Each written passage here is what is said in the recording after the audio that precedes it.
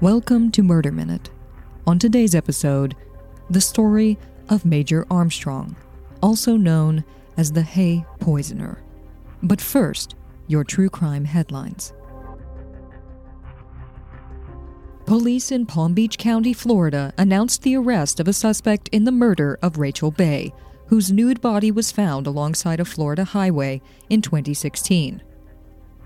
Bay had been beaten and sexually assaulted before her killer strangled her to death and dumped her on the roadside. Police were able to obtain a DNA sample from her body, which would eventually lead them to her killer. Investigators credit genealogy with solving Bay's murder and told reporters that the same technology helped them to further identify their suspect, 37-year-old Robert Tyrone Hayes, as the notorious Daytona serial killer who murdered at least 4 additional women in Palm Beach County between 2005 and 2007. But Palm Beach County Sheriff Rick Bradshaw told reporters that he is suspected in the murders of Laquetta Gunther in 2005, Julie Green in 2006, and Iwana Patton in 2006. All 3 women were found dead with gunshot wounds to their heads. DNA evidence collected from 2 of those victims was a match to Hayes, and he was connected by ballistic evidence to the 3rd. Police are also working to connect Hayes to the murder of Stacey Gage, whose 2008 killing bears many similarities to the other 2 murders. Ms. Bay and the additional victims were all known sex workers, and the Daytona serial killer was known to target prostitutes and left semen at the crime scenes. Robert Hayes is known to have lived in Daytona Beach at the time of the killings and had initially been interviewed in Bay's death, though at the time investigators did not have enough evidence to connect him to the crime. Robert Hayes is being held without bail on first-degree murder charges in the death of Rachel Bay. Charges in the other cases are expected to follow in the coming months. The ex-girlfriend of Granville Ritchie, the Florida man accused in the 2014 rape and murder of a 9-year-old girl, testified last week about the man she had met just 9 days prior to his alleged crime. 29-year-old Ebony Wiley testified that she had met Granville Ritchie in May of 2014, when he pulled up beside her in his silver Lexus as she walked down a street in Tampa, Florida. The 2 struck up a conversation and met for a date later that evening. They took ecstasy and had sex at Ritchie's apartment, and Wiley testified that she was drawn in by the prospect of dating a man that she believed to be charming and wealthy. Ebony Wiley was a neighbor of 9-year-old victim Felicia Williams, and the then 23-year-old viewed herself as a sort of mother figure to the young girl, sometimes taking her to church or out to eat. On the day of her murder, Felicia Williams showed up at the nursing home where Ebony Wiley worked, looking for a friend. Her visit caused Wiley to get in trouble at work, and she called Granville Ritchie to vent about the incident and concerns that the young girl had been stealing. He suggested that they counsel her, and the 2 of them picked up Felicia Williams later that day. They took her to a restaurant, bought her dinner, and then went to Ritchie's apartment, where they lectured her about stealing. At some point, Ebony Wiley left the apartment to go buy marijuana, leaving 9-year-old Felicia alone with Granville Ritchie. She was gone for just under an hour, and when she returned to Ritchie's apartment, he told her that he had given the girl money to go buy candy at CVS. The clerk at CVS told Wiley that she hadn't seen Felicia, and even though she testified that Granville Ritchie was sweaty and shirtless when she returned to his apartment, Ebony Wiley believed his story that Felicia had gone missing on her own. Instead of reporting the girl missing, Ebony Williams and Granville Ritchie drank Hennessy and had sex on his living room floor. They agreed to make up a story about Felicia's disappearance and told Felicia's mother that her daughter had wandered off while Wiley was in the shower. She told investigators the same lie and only told the truth after Felicia's body was found floating near a bridge the next day. Ebony Wiley was charged with lying during a missing persons investigation, and those charges are still pending 5 years later. She was not offered leniency in exchange for her testimony and could face 5 years in prison if she is convicted. Granville Ritchie is facing the death penalty if convicted. His trial is expected to last 2 to 3 weeks. A Florida mother and her 4 children were found dead in Georgia 6 weeks after they were last seen, and the woman's husband is believed to be responsible for their murders. 32-year-old Casey Jones and her 4 children were reported missing by Casey's mother after she had not seen them for several weeks. When an officer went to Jones' home to investigate, he found the property vacant, and the home smelled of decomposition. They requested a search warrant for the home.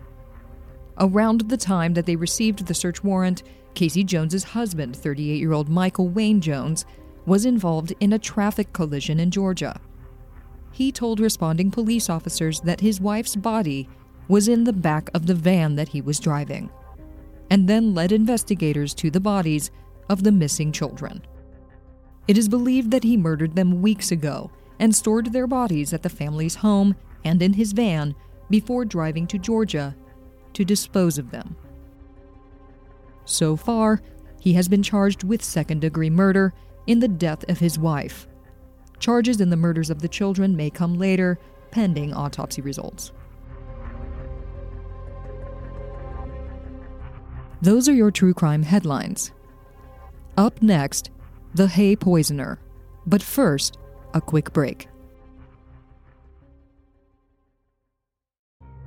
Ladies, gentlemen, you can step out for a moment. Ladies, if your cup is only half full, then you're probably wearing the wrong bra size. Third Love is here to support you. Stop adjusting your bra straps. Enough with the underwire cutting into your flesh. Third Love has more than 80 sizes, including their signature half-cup sizes. And their online Fit Finder quiz guarantees a perfect fit. That's because Third Love knows that it's not just size that counts, it's shape. Their online quiz helps you identify your true size and shape and matches you with the styles that are your perfect fit. My shape is the plunge, and this is the most comfortable, best-fitting bra I have ever owned. No more slipping straps, no more itchy labels, and no more painful underwires. Third Love uses lightweight, super thin memory foam that molds to your shape. Third Love are so sure that you'll love this bra that they offer a 60-day return. Wear it, wash it, put your bra to the test, and if you don't love Third Love, return it free, and Third Love will wash it and give it to a woman in need. For 15% off your first order, visit thirdlove.com/minute. That's 15% off at thirdlove.com/minute.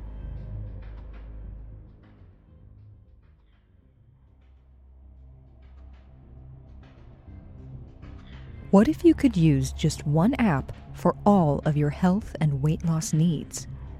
Noom has you covered. No more hunting for training apps, no more crash fad diets or calorie counters. Noom is like a nutritionist and a personal trainer, all in one app. This is not another diet. Noom knows that getting in shape isn't one size fits all. This app isn't about bad foods and good foods. Noom is a habit-changing solution based on a cognitive behavioral approach that teaches us why we do the things that we do and arms us with the tools necessary to break our bad habits, meet our personal health and fitness goals, and stick to them for the long haul. It's easy. Just commit to 10 minutes a day, and if you go off track, don't sweat it. Your goal specialist in the Noom community will support you and help you get back on track. Small steps make big progress. I just opened my Noom app, and it told me that I took 997 small steps today. That's mostly pacing, but it still counts. Take your first step now and sign up for your trial today at noom.com/mm. That's noom.com/mm.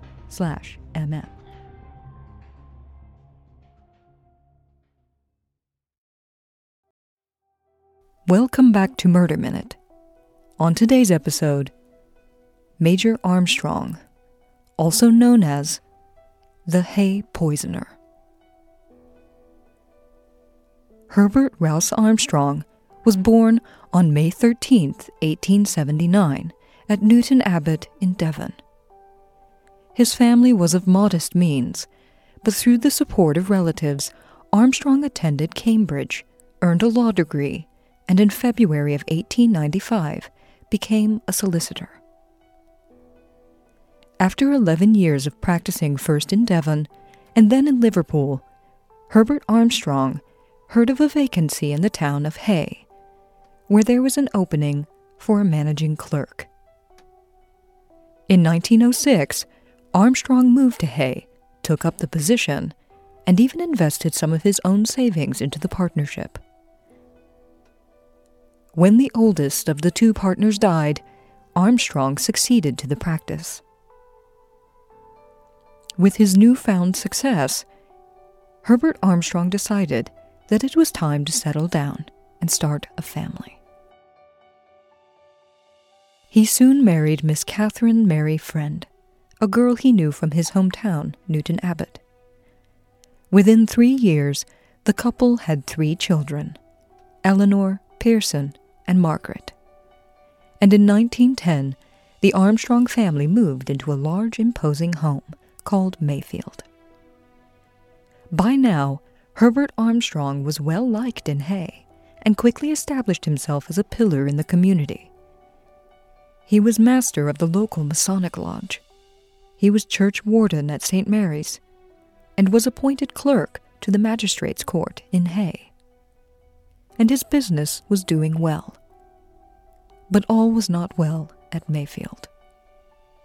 Catherine, or Kitty as her husband called her, was high-strung, eccentric, physically weak, obsessed with her health, and prone to depression. But Herbert Armstrong appeared to be a devoted and patient husband and father. In 1914, Herbert Armstrong was called to service during the First World War and quickly rose from captain to the rank of major in the Royal Engineers Territorial Force. Catherine missed her husband and longed for the family to be reunited. After he returned from France in 1918, the people of Hay referred to the country solicitor as Major Armstrong. The major picked up right where he left off and got back to his law practice in Hay. As business picked up, across the street, a competing solicitor was losing clients. Major Armstrong saw an opportunity and offered to merge the two practices.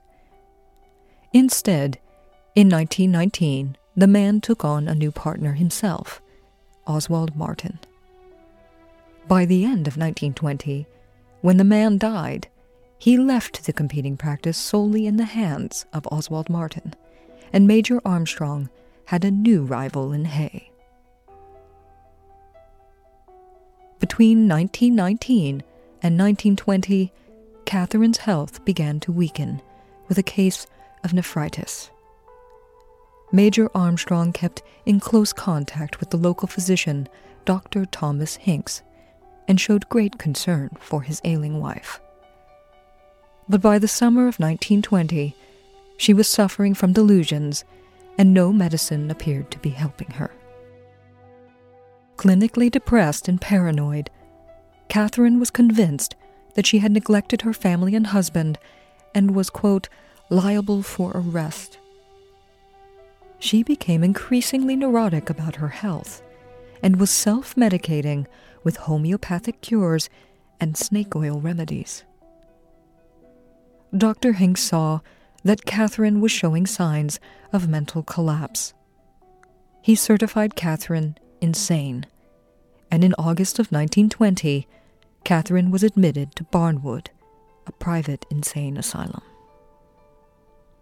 She suffered vomiting, heart murmurs, partial paralysis in the hands and feet, loss of muscle tone, and protein in the urine. After 5 months at Barnwood, under careful supervision and controlled medication, Catherine seemed to be slowly improving. She was discharged on January 22, 1921. But within a few days of her return home, Catherine threatened suicide, and her condition quickly deteriorated. Dr. Hinks checked in regularly. Catherine was experiencing delirium and suffered bouts of vomiting. Despite the doctor's efforts, Catherine showed no improvement. She weighed just 90 pounds, and soon Catherine was bedridden. Major Armstrong hired a nurse to permanently tend to his wife and moved into the bedroom across the hall. Catherine continued to take the medicines prescribed to her by Dr. Hinks, all the while continuing to take her homeopathic remedies. On the night of February 21st, 1921, Catherine was dying. She woke briefly and asked for her husband just before slipping into a coma. Herbert Armstrong sat with his wife into the morning. Dr. Hinks was called, but when he arrived, he said that there was nothing more he could do. An hour later, at 10 a.m. on February 22, 1921, Catherine Armstrong died at age 47. Dr. Hinks wrote on the death certificate that she had died of gastritis aggravated by heart disease and nephritis. Though the local newspaper described Catherine as a popular Hay lady, few people attended her funeral. The wreath that Major Armstrong left on his wife's grave read, "From Herbert and the Chicks." After a short holiday abroad following the loss of his wife, Major Armstrong returned to Hay and got back to work. His ambitious rival across the street, solicitor Oswald Martin, had been busy. He had married the local chemist's daughter and recently applied to join the Hay Masonic Lodge. Relations between the two solicitors had become strained. Oswald Martin and Major Armstrong were representing opposing parties in a property sale. Oswald Martin was frustrated as the deal had suffered many delays. He had sent the Major several notes about the matter, but little progress had been made. On October 26, 1921, Major Armstrong invited Oswald Martin to tea. Oswald accepted the invitation, hoping that they would discuss the completion of the sale and bring their business to a close. But the two men did not discuss the matter. Instead, they chatted politely about everyday matters over tea and scones. Major Armstrong told Oswald that he was lonely after the death of his wife, and, according to Oswald, handed him a buttered scone and said, "Excuse, fingers." Oswald ate the scone and left Mayfield shortly thereafter, disappointed that the business of the property sale was no closer to resolution. He returned home and had dinner. Later that night, Oswald Martin became violently ill. The following day, Dr. Hinks was called to the Martin house.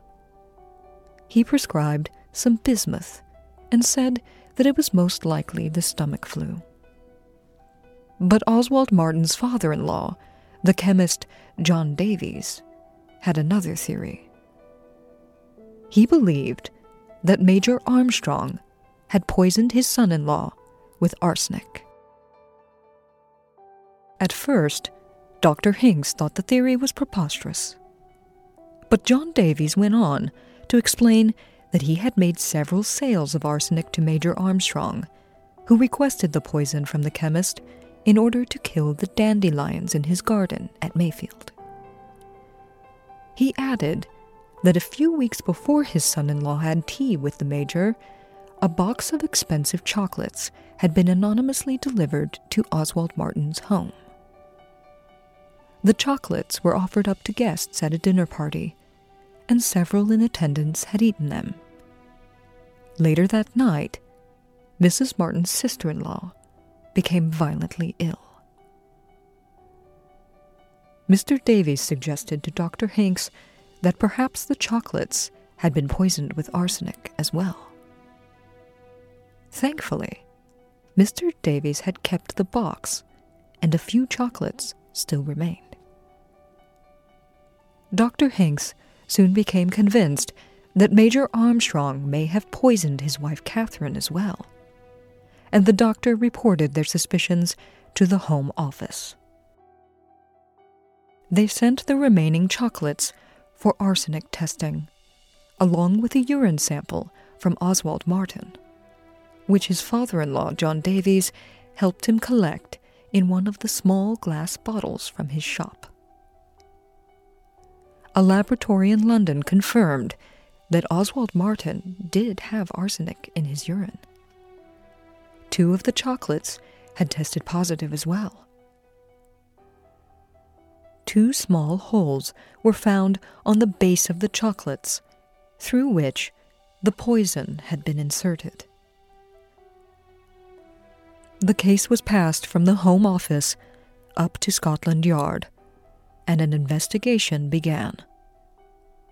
They advised Oswald Martin to refuse any further invitations to tea. On New Year's Eve, Major Armstrong was wearing his gardening coat when he decided to pop into his office. There, he was met by police, who interrogated him for 6 hours. When they searched him, they found a small packet of arsenic in his coat pocket. Major Armstrong explained that he had been using the poison to kill dandelions in his garden after he read an article in a magazine recommending the method to gardeners.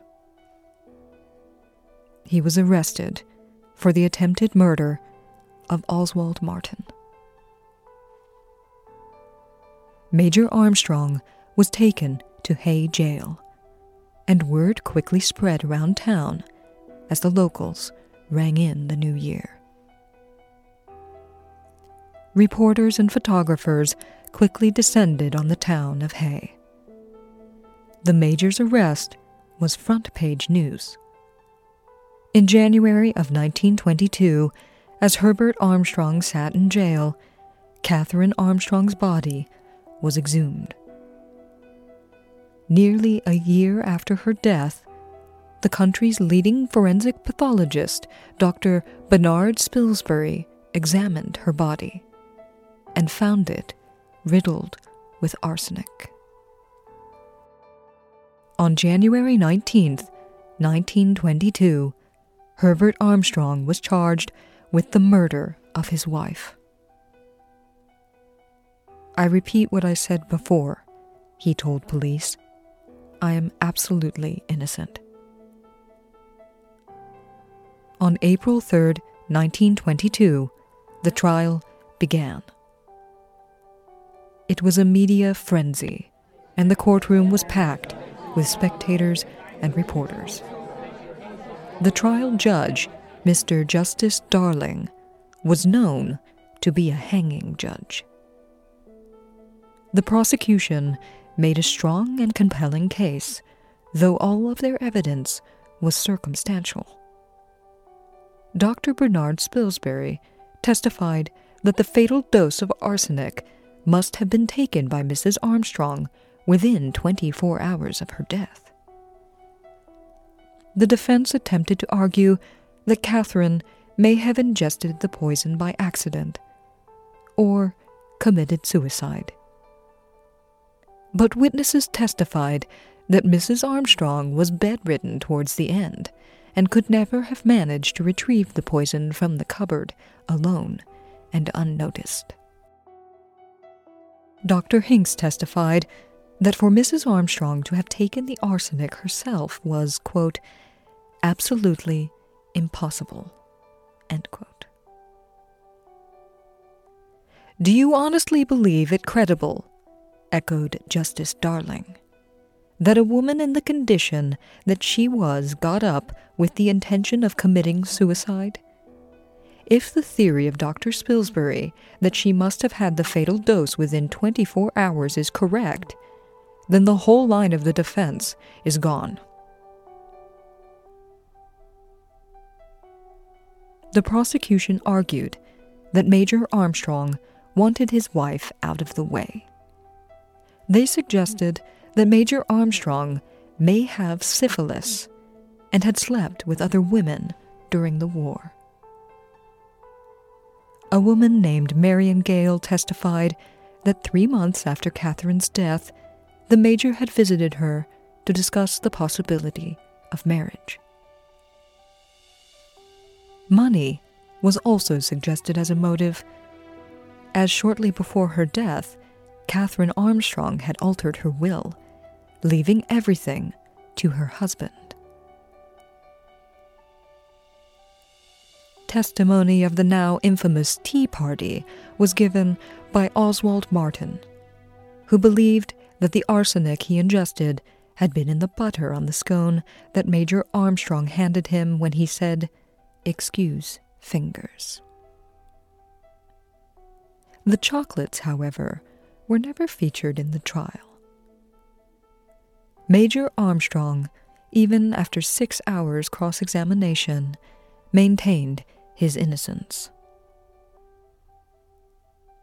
On April 13th, 1922, after only 40 minutes deliberation, Herbert Armstrong was found guilty of the murder of his wife Catherine and sentenced to hang.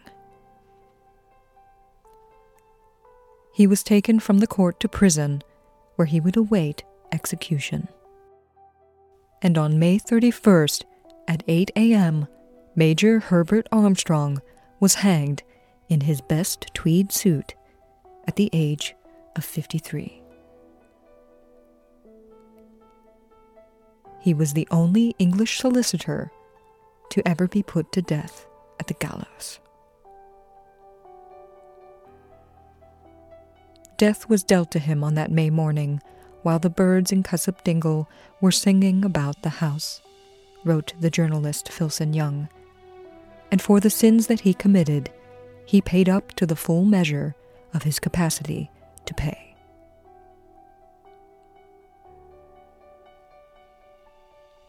Over the next 70 years, more than 80 books were written about the case, as well as a radio play called Excuse Fingers, and 2 TV series, Malice Aforethought and Dandelion Dead.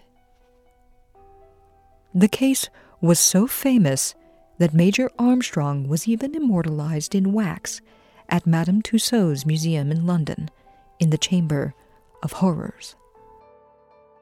But in the 1990s, the case got a second look. Martin Beals, a solicitor, moved to Hay in 1976 and found himself occupying the very same office that Major Armstrong had worked in for the last 15 years of his life.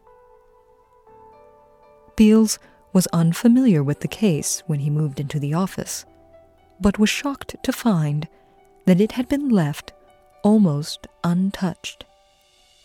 Beals now worked at the very desk, in the very same chair as the famous poisoner, Major Armstrong.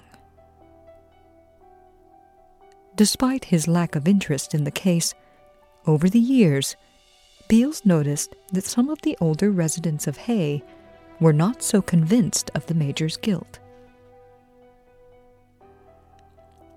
"You know, he really didn't do it, Martin," they would tell the young solicitor, eager to explain their theories. Even after 60 years, the locals were still talking about the Major.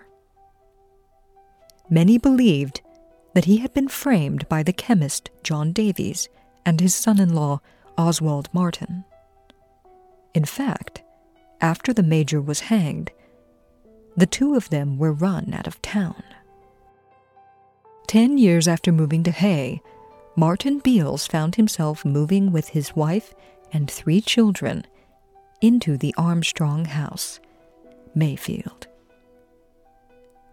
Martin Beals began to feel that the Armstrong story wouldn't leave him alone.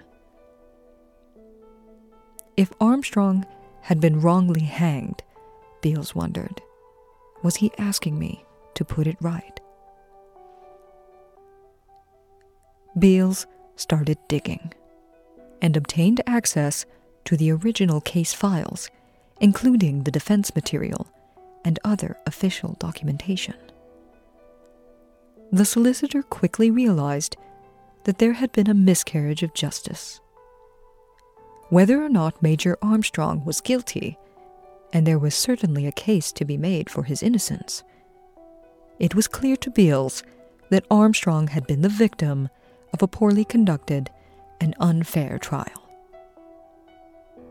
In his 1995 book, The Hay Poisoner, solicitor Martin Beals gives Major Armstrong the defense he never had. In the matter of Catherine Armstrong's second will, as early as 1919, Catherine expressed to relatives that the will that she wrote in 1917, while her husband was at war, was no longer satisfactory.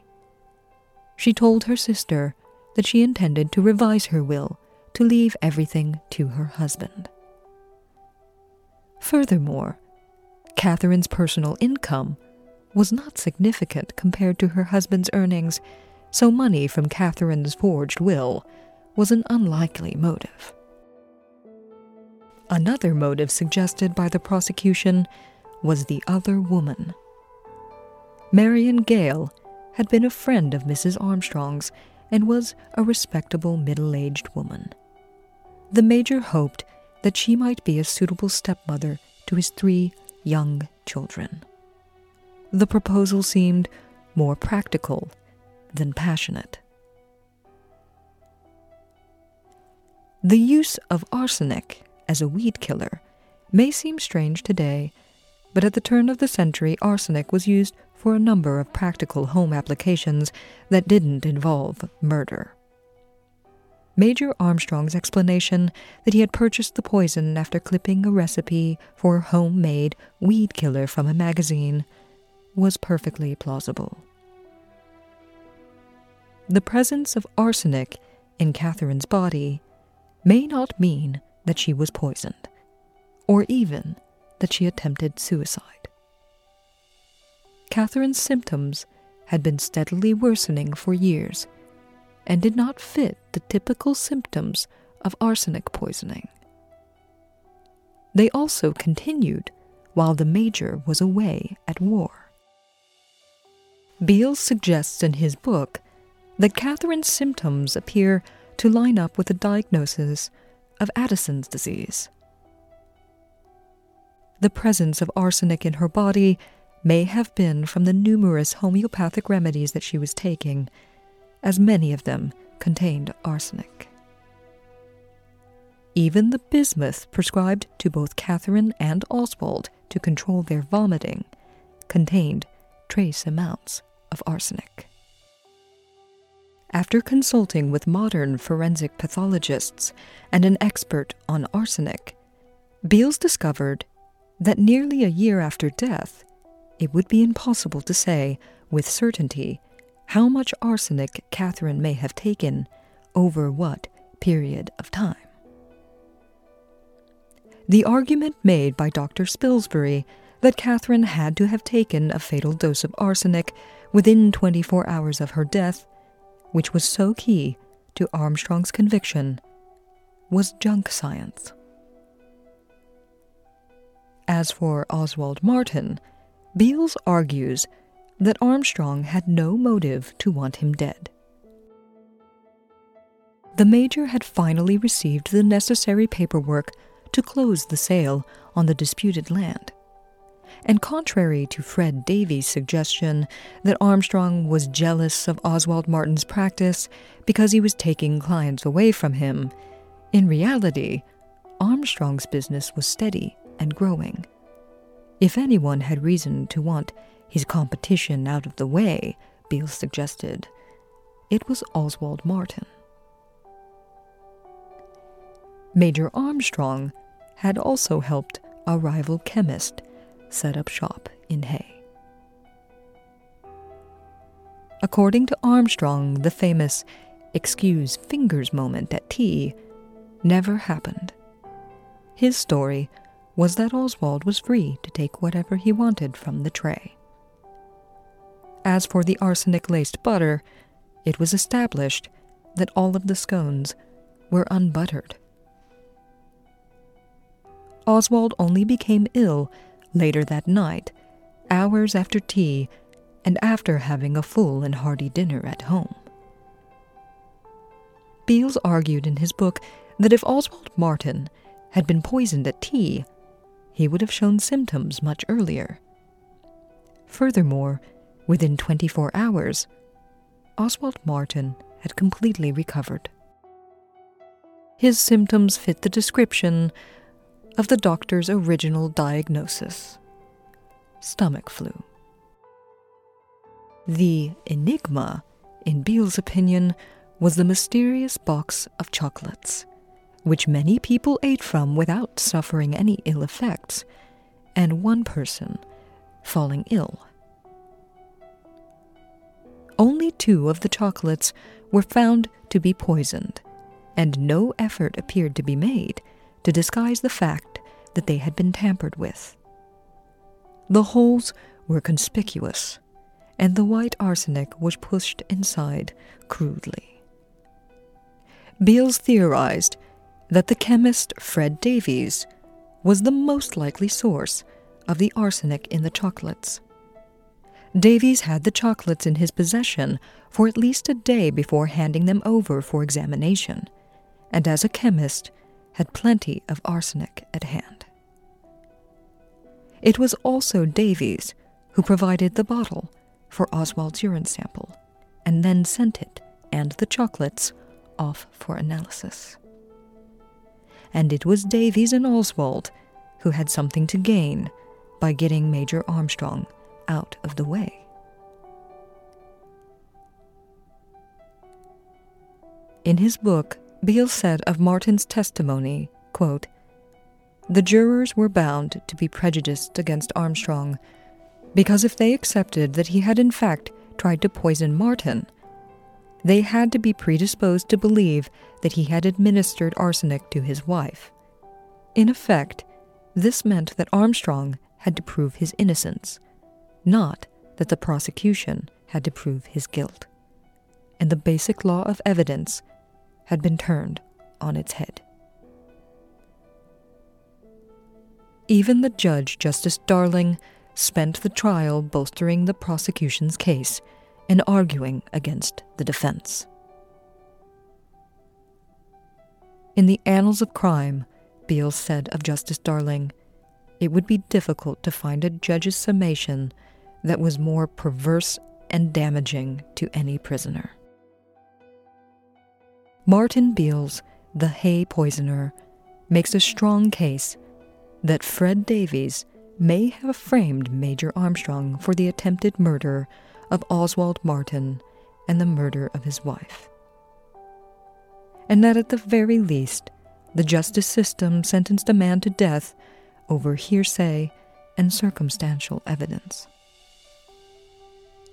Major Armstrong may very well have poisoned his wife, but nearly 100 years later, there is more cause than ever for reasonable doubt, and the dandelions still plague the garden at Mayfield.